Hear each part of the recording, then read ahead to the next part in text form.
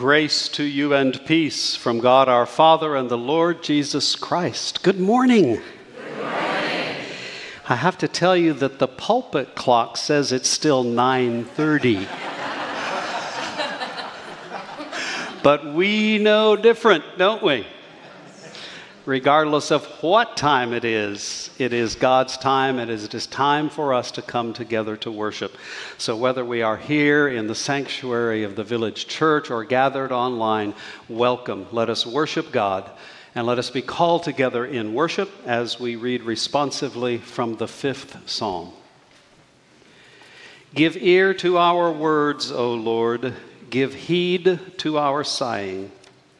Listen to the sound of our cry, our pleading and our God, for to you we pray. O Lord, in the morning you hear our voice. In the morning we plead our case to you and watch. For you are not God who likes wickedness. Evil will not sojourn with you. The boastful will not stand before your eyes. But we, through the abundance of your steadfast love, will enter your house. We will bow down toward your holy temple in awe of you. Lead us, O Lord, in your righteousness, and make your way straight before us. Let us worship God.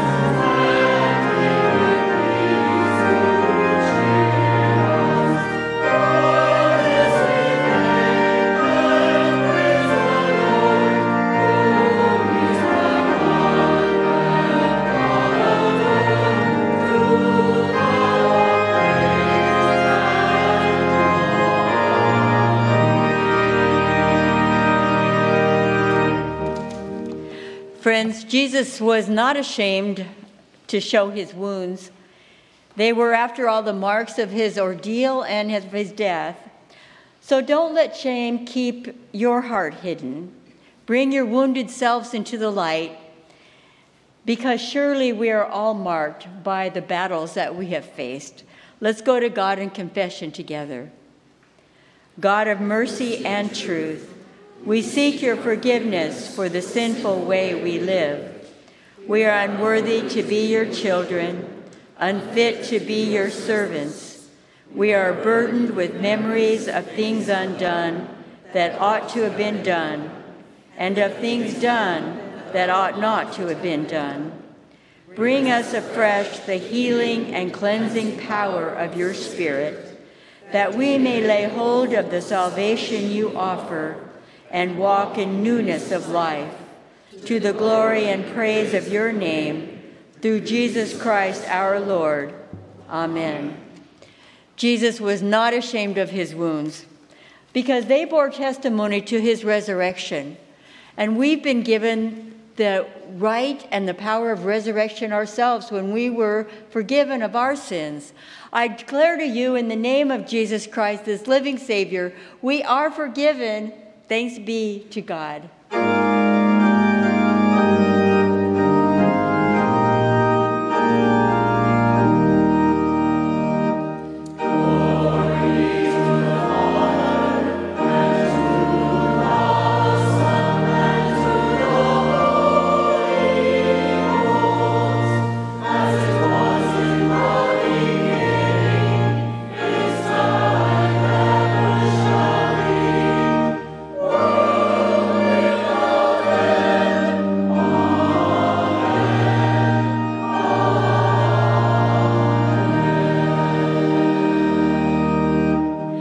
May the peace of Christ be with you.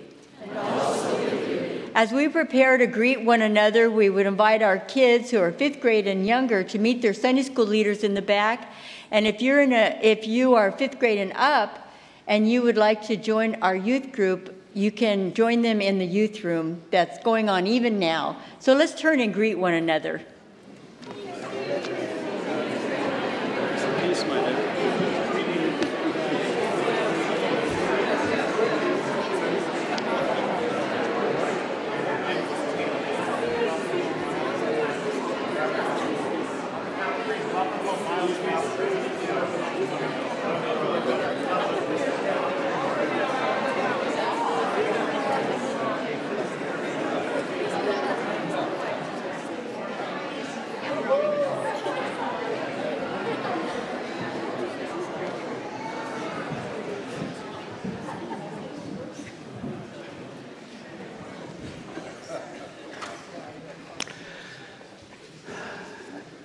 It is a beautiful thing for us to greet each other with the peace of Christ because Christ has met us. Christ is with us in every moment of life, and so I want you to be aware of some of the moments coming ahead in the life of the church where we can continue to worship and serve God. First of all, our youth group is continuing to collect clothing, especially men's clothing, today and through Friday. On Saturday, they will be going down to New Day Ministries to deliver all that clothing to some folks who can use it. So please, if you didn't bring anything today, go home, clean out your closets, or go to Walmart or Target or Brooks Brothers or Nordstrom's and clean out their closets and deliver everything here by Friday. We'll be happy to get it to everybody. We are, of course, coming very close to the highest, holiest time in the Christian calendar as we prepare for Holy Week and Easter. So be aware of all these things going on. First of all, the Saturday before Palm Sunday, April 1st, we will have our extravaganza, inviting all the children and families of the church, including folks of every age, regardless of age, to have breakfast together, to share in a retelling of the story of Easter, and then to celebrate in some very special ways with eggs and all that normal stuff. So that's Saturday, April 1 at 9 o'clock. Then the next day on Sunday, the 2nd of April, Palm Sunday, our choir, supplemented by many others from the community, as well as a full orchestra, will be singing parts of the Rutter and Fauré Requiems, 7 o'clock on April the 2nd. Plan to come and plan to invite your friends. That Thursday, April 6th, is Maundy Thursday. At 7, we will gather here for worship, where we will share the Lord's Supper, remembering the institution of the Lord's Supper on the night before Passover, and then as well in the Tenebrae service of darkness as we prepare for Good Friday. And then, of course, on Easter itself, we'll be here at 7 o'clock, 9 o'clock, and 11 o'clock to worship God. 7 o'clock will be outside, our more or less sunrise service, and then 9 and 11 here in the sanctuary. Plan to come to all of those celebrations. It will change your view of the life of the church. Now, though, we have an opportunity to participate with our bodies. as we present to God our tithes and offerings. You may bring them to the baskets here in the front. You may go on to the QR code that's on your bulletin, or in some other way present to God your offering of yourself as well as all that you have. God bless.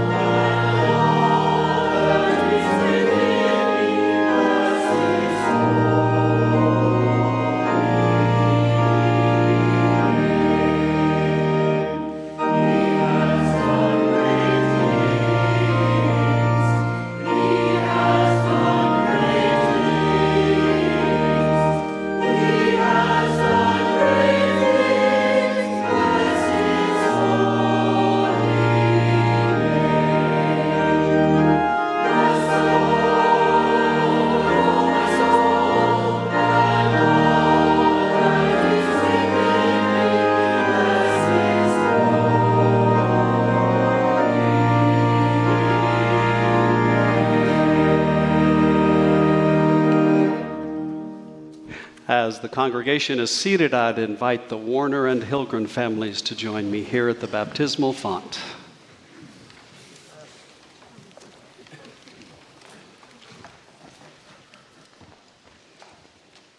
You guys are here. Right here. Facing out. Good job. Good job. Grant and Allison Warner are here to present their son for the sacrament of baptism in the Church of Jesus Christ. As we gather, we hear these words of Jesus, who said that all authority in heaven and earth has been given to me. Go therefore and make disciples of all nations, baptizing them in the name of the Father and of the Son and of the Holy Spirit, teaching them to observe all that I have commanded you, and lo, I am with you always to the close of the age. Obeying the word of our Lord Jesus, then, and sure of his presence with us, we baptize those whom he calls to be his own. In Jesus Christ, God has promised to forgive our sins and to join us together in the family of faith, which is his church. He has delivered us from darkness and transferred us to the kingdom of his beloved Son. In Jesus Christ, God has promised to be our Father and to welcome us as sisters and brothers of Christ. Grant and Allie, in presenting your son for baptism, you announce your faith in Jesus Christ, and you show that you want your son to study him, to know him, to love him, and to serve him as his chosen disciple. Now show your purpose by answering these questions. Who is your Lord and Savior? Jesus Christ. Do you trust in him? We do. And do you intend for your son to be his disciple, to obey his word, and to show his love? We do. And now I have this question for the grandparents, who are also the godparents. Greg and Judy.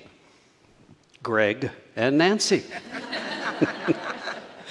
As specially chosen godparents, do you promise to encourage Grant and Allie with your wise counsel and patient prayer, and then to surround Charlie with your joy and your love as you also teach him the way of Jesus? Do you?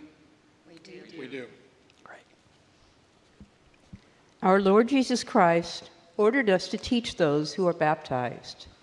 Do you, the people of the village church, promise to tell this child the good news of the gospel, to help him to know all that Christ commands, and by your fellowship, to strengthen his family ties with the household of God? Do you? You do. Let's pray. Oh God, we thank you for your faithfulness that is promised in this sacrament, and we thank you for the hope that we have in your Son, Jesus. As we baptize with water, baptize us with the Holy Spirit, so that what we say may be your word and what we do may be your work.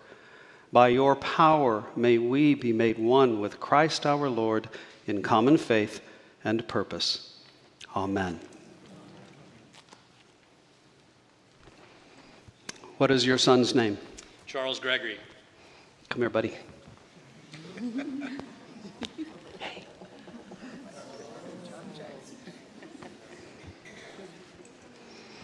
Charlie, I've got some water here. Water that reminds us that God's Spirit moved over the face of the waters to create the dry land as our home. Water that reminds us that through the waters of the Red Sea and the waters of the Jordan River, God took his people to take them into the promised land. It was in those same waters that Jesus himself was baptized. And now, Charles Gregory, I baptize you in the name of the Father and of the Son and of the Holy Spirit. Amen. We're going to call you Charlie the Chill One. You are more relaxed than I am up here. And that's totally cool, because we should be perfectly at home in this place, and especially with these people, the family of God. You have been brought into this place so that your larger family can share their faith and promise to share faith with you. And all of us now, Charlie, have promised to support you and encourage you and to be a family, to be a home where you are welcomed and where you will learn the love of Jesus Christ. Especially, we're going to be praying for your folks when you get into junior high. I knew your mom when she was in junior high, and that's all I'm going to say about that. But it's a privilege to welcome you today. Pray with me. Lord God, we thank you for the gift of receiving this child into your holy love and into this part of your family, representing the worldwide Church of Jesus Christ. May you strengthen and encourage him and reveal yourself to him in ways that will help him to follow you and to learn the blessing of knowing the Savior. In Jesus we pray. Amen. Amen. We'll babysit anytime. Okay. There we go. Thank you. Thank you, guys. God bless. God bless. Bless you, brother.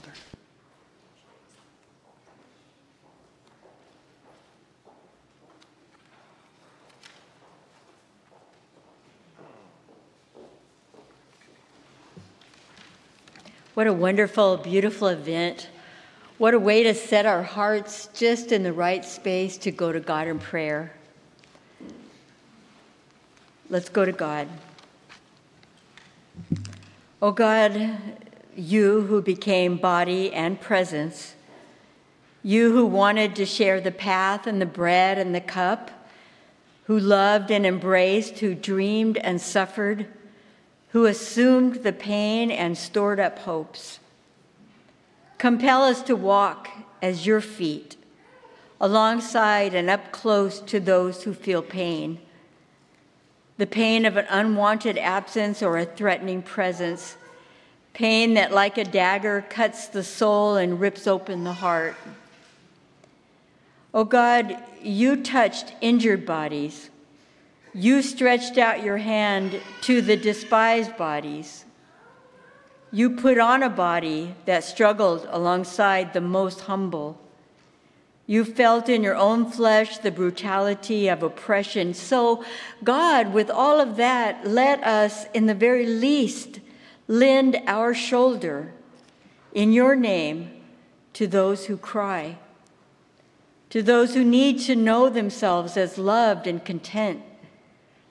You who shepherd the lost and comfort the afflicted, guide our hands to touch the untouchable, our ears to listen to the hopeless, and our eyes to see the misery of others, our hearts to feel the pain of prisoners. Help us, Lord, to suspend our judgment just for a little while, just for enough time to take risks, to be channels of healing and mercy, and to remind us that this gift of healing comes from you, and in giving freely and mercifully, we are healed ourselves. God, you are the God of the transcendent body, of the body that makes one body, community, people. You are the God of the body that remains present in every search for justice and freedom and fulfillment, and in each act of resisting the perverse, in each table where shared bread reaches and remains, and where wine is a transforming sacrament.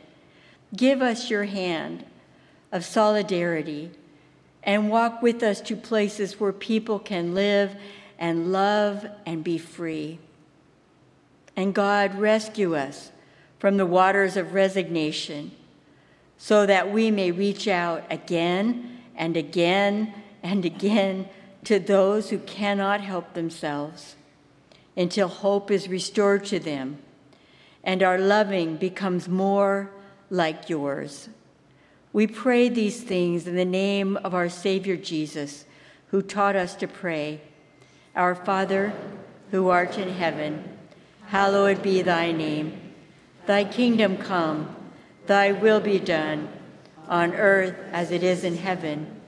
Give us this day our daily bread, and forgive us our debts as we forgive our debtors. And lead us not into temptation, but deliver us from evil. For thine is the kingdom, and the power, and the glory forever. Amen.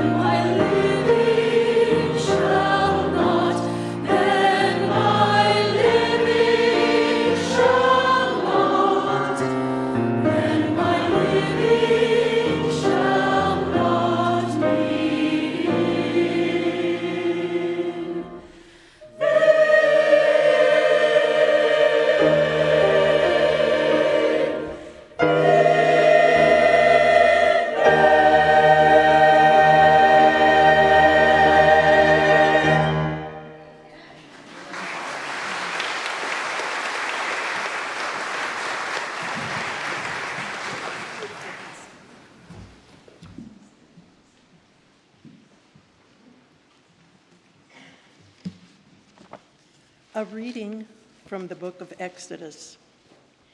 These are the names of the sons of Israel who came to Egypt with Jacob, each with his household: Reuben, Simeon, Levi, and Judah; Issachar, Zebulun, and Benjamin; Dan and Naphtali; Gad and Asher.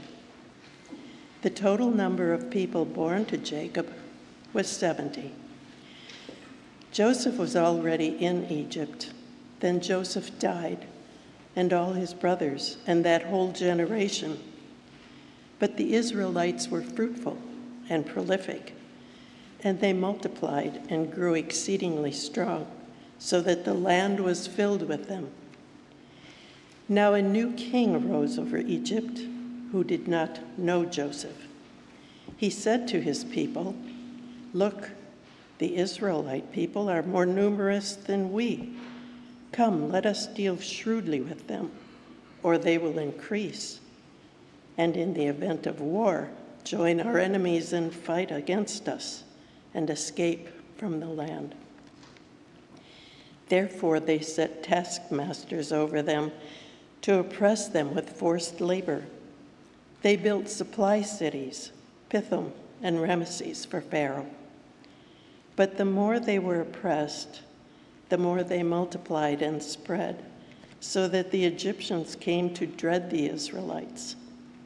The Egyptians became ruthless in imposing tasks on the Israelites, and made their lives bitter with hard service in mortar and brick, and in every kind of field labor. They were ruthless in all the tasks they imposed upon them. The king of Egypt said to the Hebrew midwives, one of whom was named Shiphrah and the other Puah, "When you act as midwives to the Hebrew women and see them on the birth stool, if it is a boy, kill him, but if it is a girl, she shall live." But the midwives feared God. They did not do as the king of Egypt commanded them, but they let the boys live. So the king of Egypt summoned the midwives and said to them, "Why have you done this and allowed the boys to live?" The midwives said to Pharaoh, "Because the Hebrew women are not like the Egyptian women, for they are vigorous and give birth before the midwife comes to them." "Why have you done this?" "Because so God dealt with the midwives. And the people multiplied and became very strong. And because the midwives feared God, he gave them families. Then Pharaoh commanded all his people, "Every boy that is born to the Hebrews you shall throw into the Nile, but you shall let every girl live." And now a reading from the first letter to the Corinthians. Consider your own call, brothers and sisters. Not many of you were wise by human standards. Not many were powerful. Not many were of noble birth. But God chose what is foolish in the world to shame the wise. God chose what is weak in the world to shame the strong. God chose what is low and despised in the world, things that are not, to reduce to nothing things that are, so that no one might boast in the presence of God. He is the source of your life in Christ Jesus, who became for us wisdom from God, and righteousness, and sanctification, and redemption, in order that, as it is written, let the one who boasts boast in the Lord. The word of the Lord. Thanks be to God.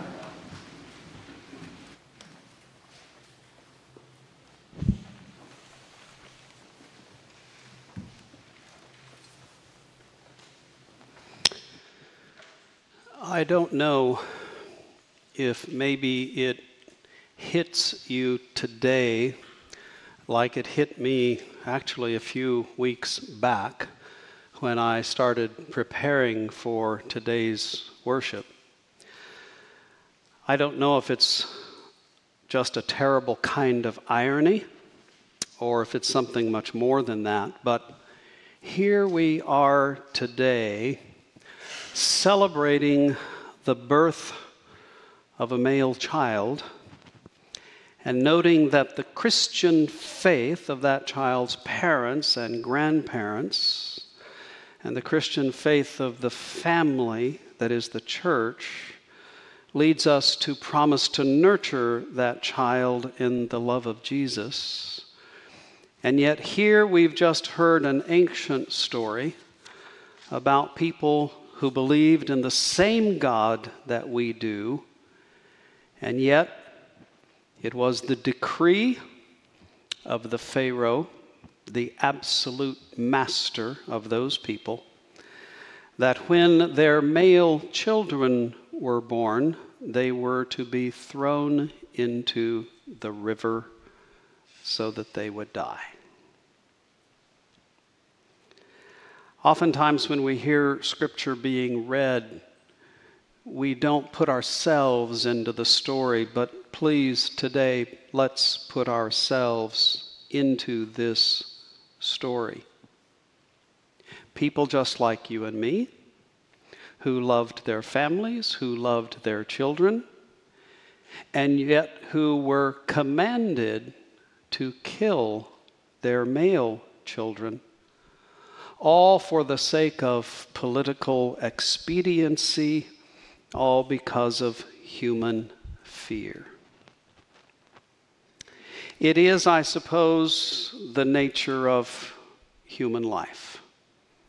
It is the human problem that we live somewhere in the midst of the extremes of the good and the beautiful, the gift of a child into the world, and the bad and the almost unthinkable, taking that child away from the life that God has given it.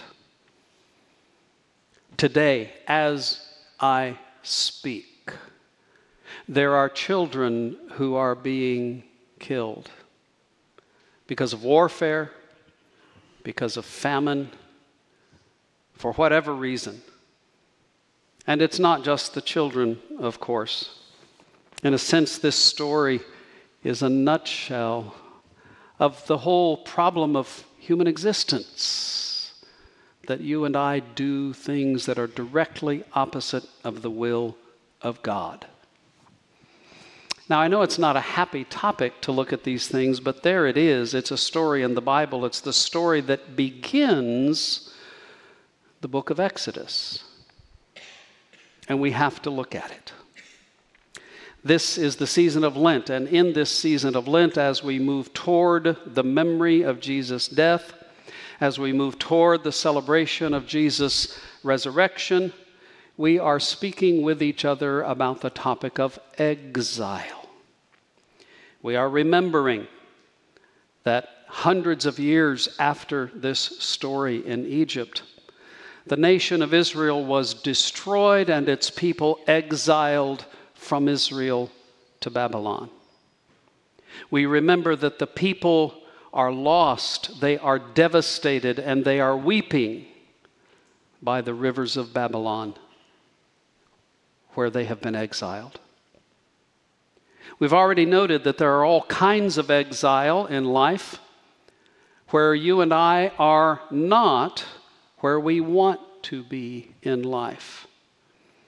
But then in the midst of that exile, in the meantime, so to speak, we people of faith are called to settle in and to flourish in whatever ways we can to find God's blessing and then to share God's blessing.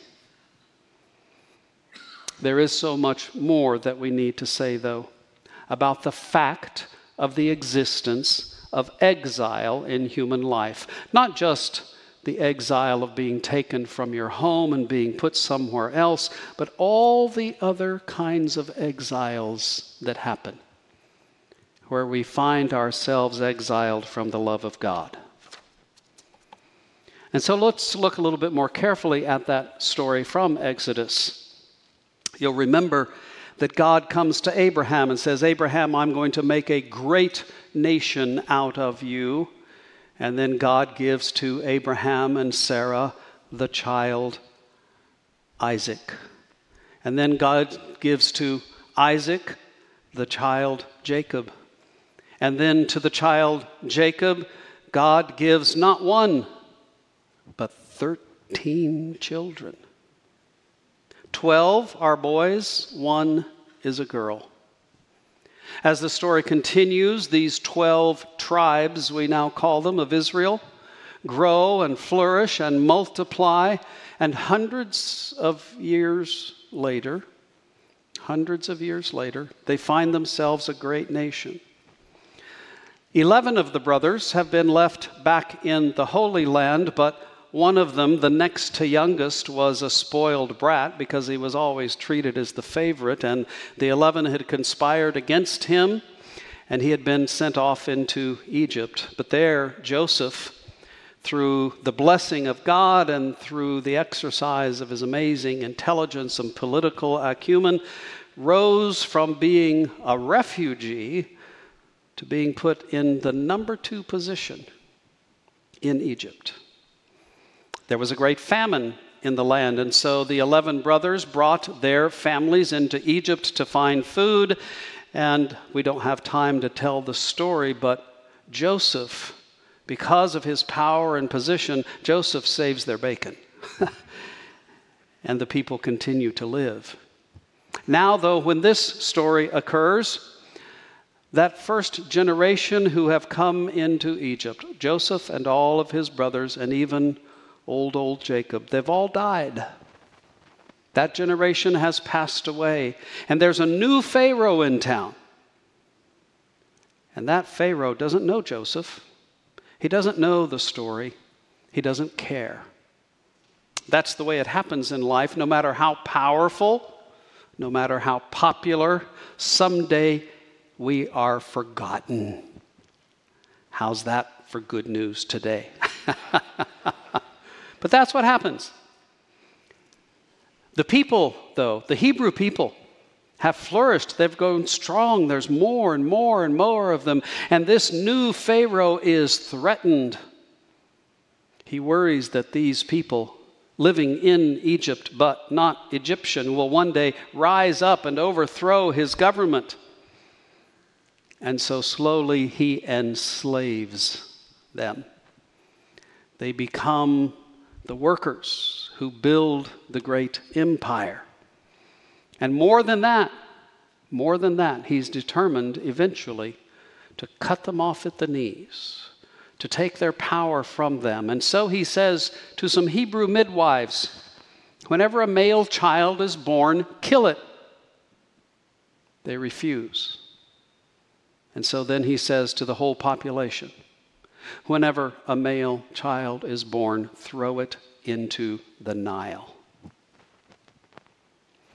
What this story is about is partly this: that anybody at any time in history is living under the threat of being moved from the middle to the margins of society, being moved from where life is good to where life is challenging.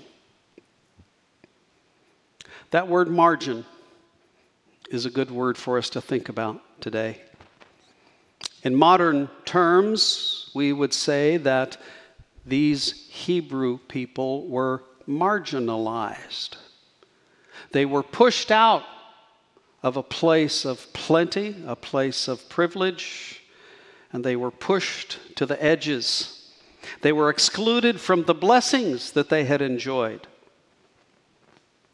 We call that marginalization, but marginalization is not unique to this story, to this period of history. It is not unique to any group of people. It is not unique to any particular time. It happens all the time.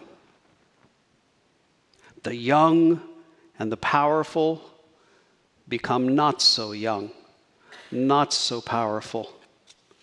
The majority sometimes becomes the minority. And sometimes people are simply born into the fringes of some sort. There are still many places in the world, and it was true in our place in the world, that to be born female means to be born at a disadvantage, or to be born some color other than white, or to be born too short or too tall, too wide or too narrow, too smart or too dumb. to be born different from those who are in power, maybe speaking a different language, having a different sexual expression, a different outlook on life, even having a different religion, can exclude you from being in the middle. These things are so prevalent in human life and society everywhere that we call them by different isms. Ageism, sexism, racism. People are conquered by a stronger power and then they are marginalized. People are conquered by those who enslave them for sex. The ways in which marginalization happens in our society back then and even now are too many to outline. But they all have to do with the denial of basic human rights that we cherish and that we believe are given by God. If you're Christian, you might also be wondering and thinking to yourself about the fact that Jesus was marginalized. He chose it for himself. He came from heaven to earth. He condescended to us. He gave up the privileges of divinity to become human. As it is written in Philippians, Christ Jesus, though he was in the form of God, did not regard equality with God as something to be exploited, but emptied himself, taking the form of a slave, being born in human likeness. And being found in human form, he humbled himself and became obedient to the point of death, even death on a cross. That is, I think we can say, the ultimate marginalization, to be God. And still, while you are God, to become human. Now, that's all great theology. That's a telling and compelling story from the ancient past. And it's truth that we proclaim, that we believe, but it means nothing unless we do something with it. And so what do we do? What do we do with this fact of marginalization? Well, to start, I suggest that you and I need to begin to move away from being someone who marginalizes others. We all do it, and it's been done to us, has it not? There's the old versus the young, or the young versus the old. The beautiful versus the ugly, or the ugly versus the beautiful. The popular kids versus the unpopular kids, or vice versa. The 9 o'clock worshipers or the 10:30 worshipers. You should hear what they had to say about you. We need to see it where it is and name it for what it is.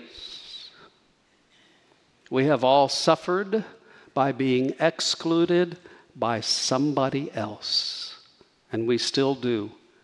And we need to see where others are excluded by us. I believe that you and I can identify with and begin to understand anybody else on the face of the planet as we connect what it is like to be excluded with their being excluded, regardless of the form of it. And so we should always be asking God, where have we excluded others? And then we need to be asking God to teach us ways to work against that exclusion, to seek out those things that we can begin to believe and then act on, that will include rather than exclude.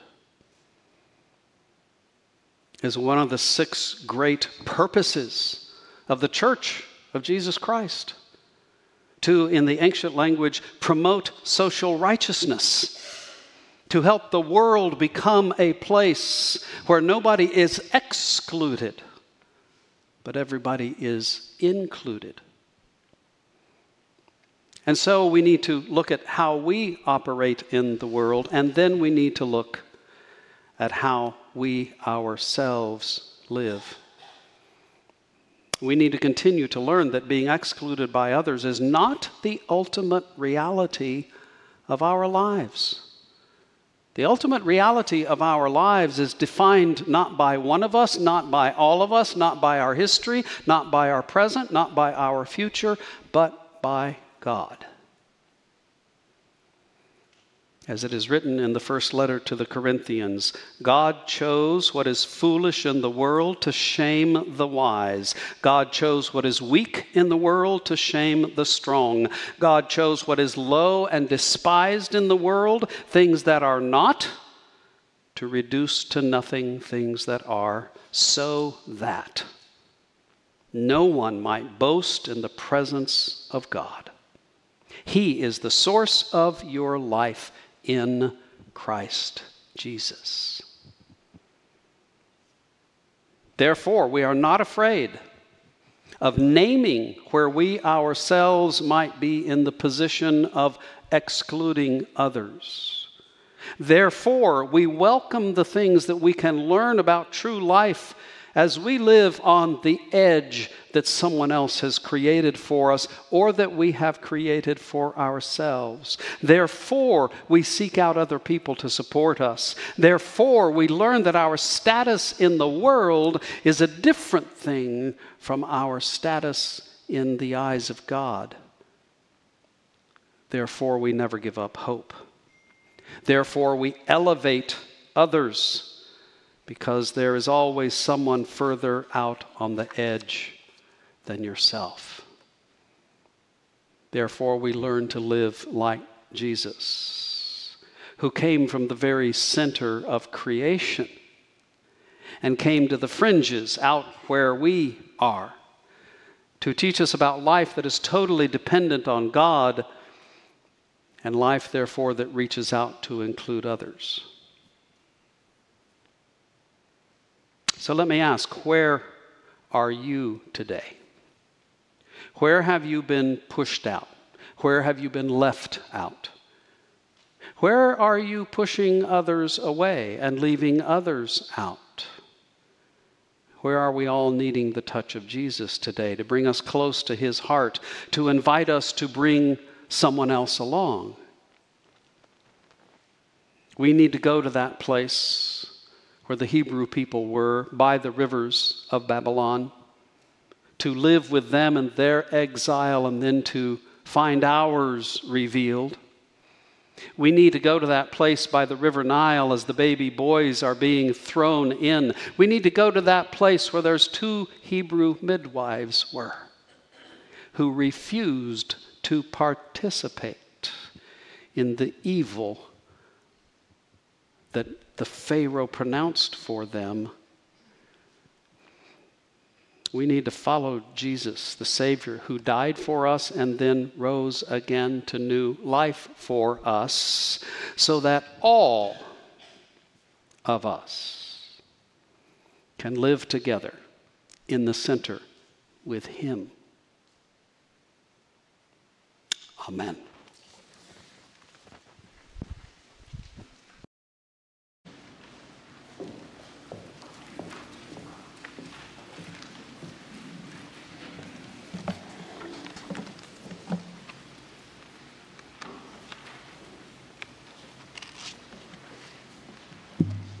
We come now to a time where we are able to let rest the words that we've just heard, let them saturate our minds, and then bring them into application as we affirm our faith together. Will you please stand with me and let's affirm our faith. Therefore, since we are justified by faith, we have peace with God through our Lord Jesus Christ, through whom we have obtained access to this grace in which we stand, and we boast in our hope of sharing the glory of God. And not by that, but we also boast in our sufferings, knowing that suffering produces endurance, and endurance produces character, and character produces hope. And hope does not disappoint us, because God's love has been poured into our hearts through the Holy Spirit that has been given to us.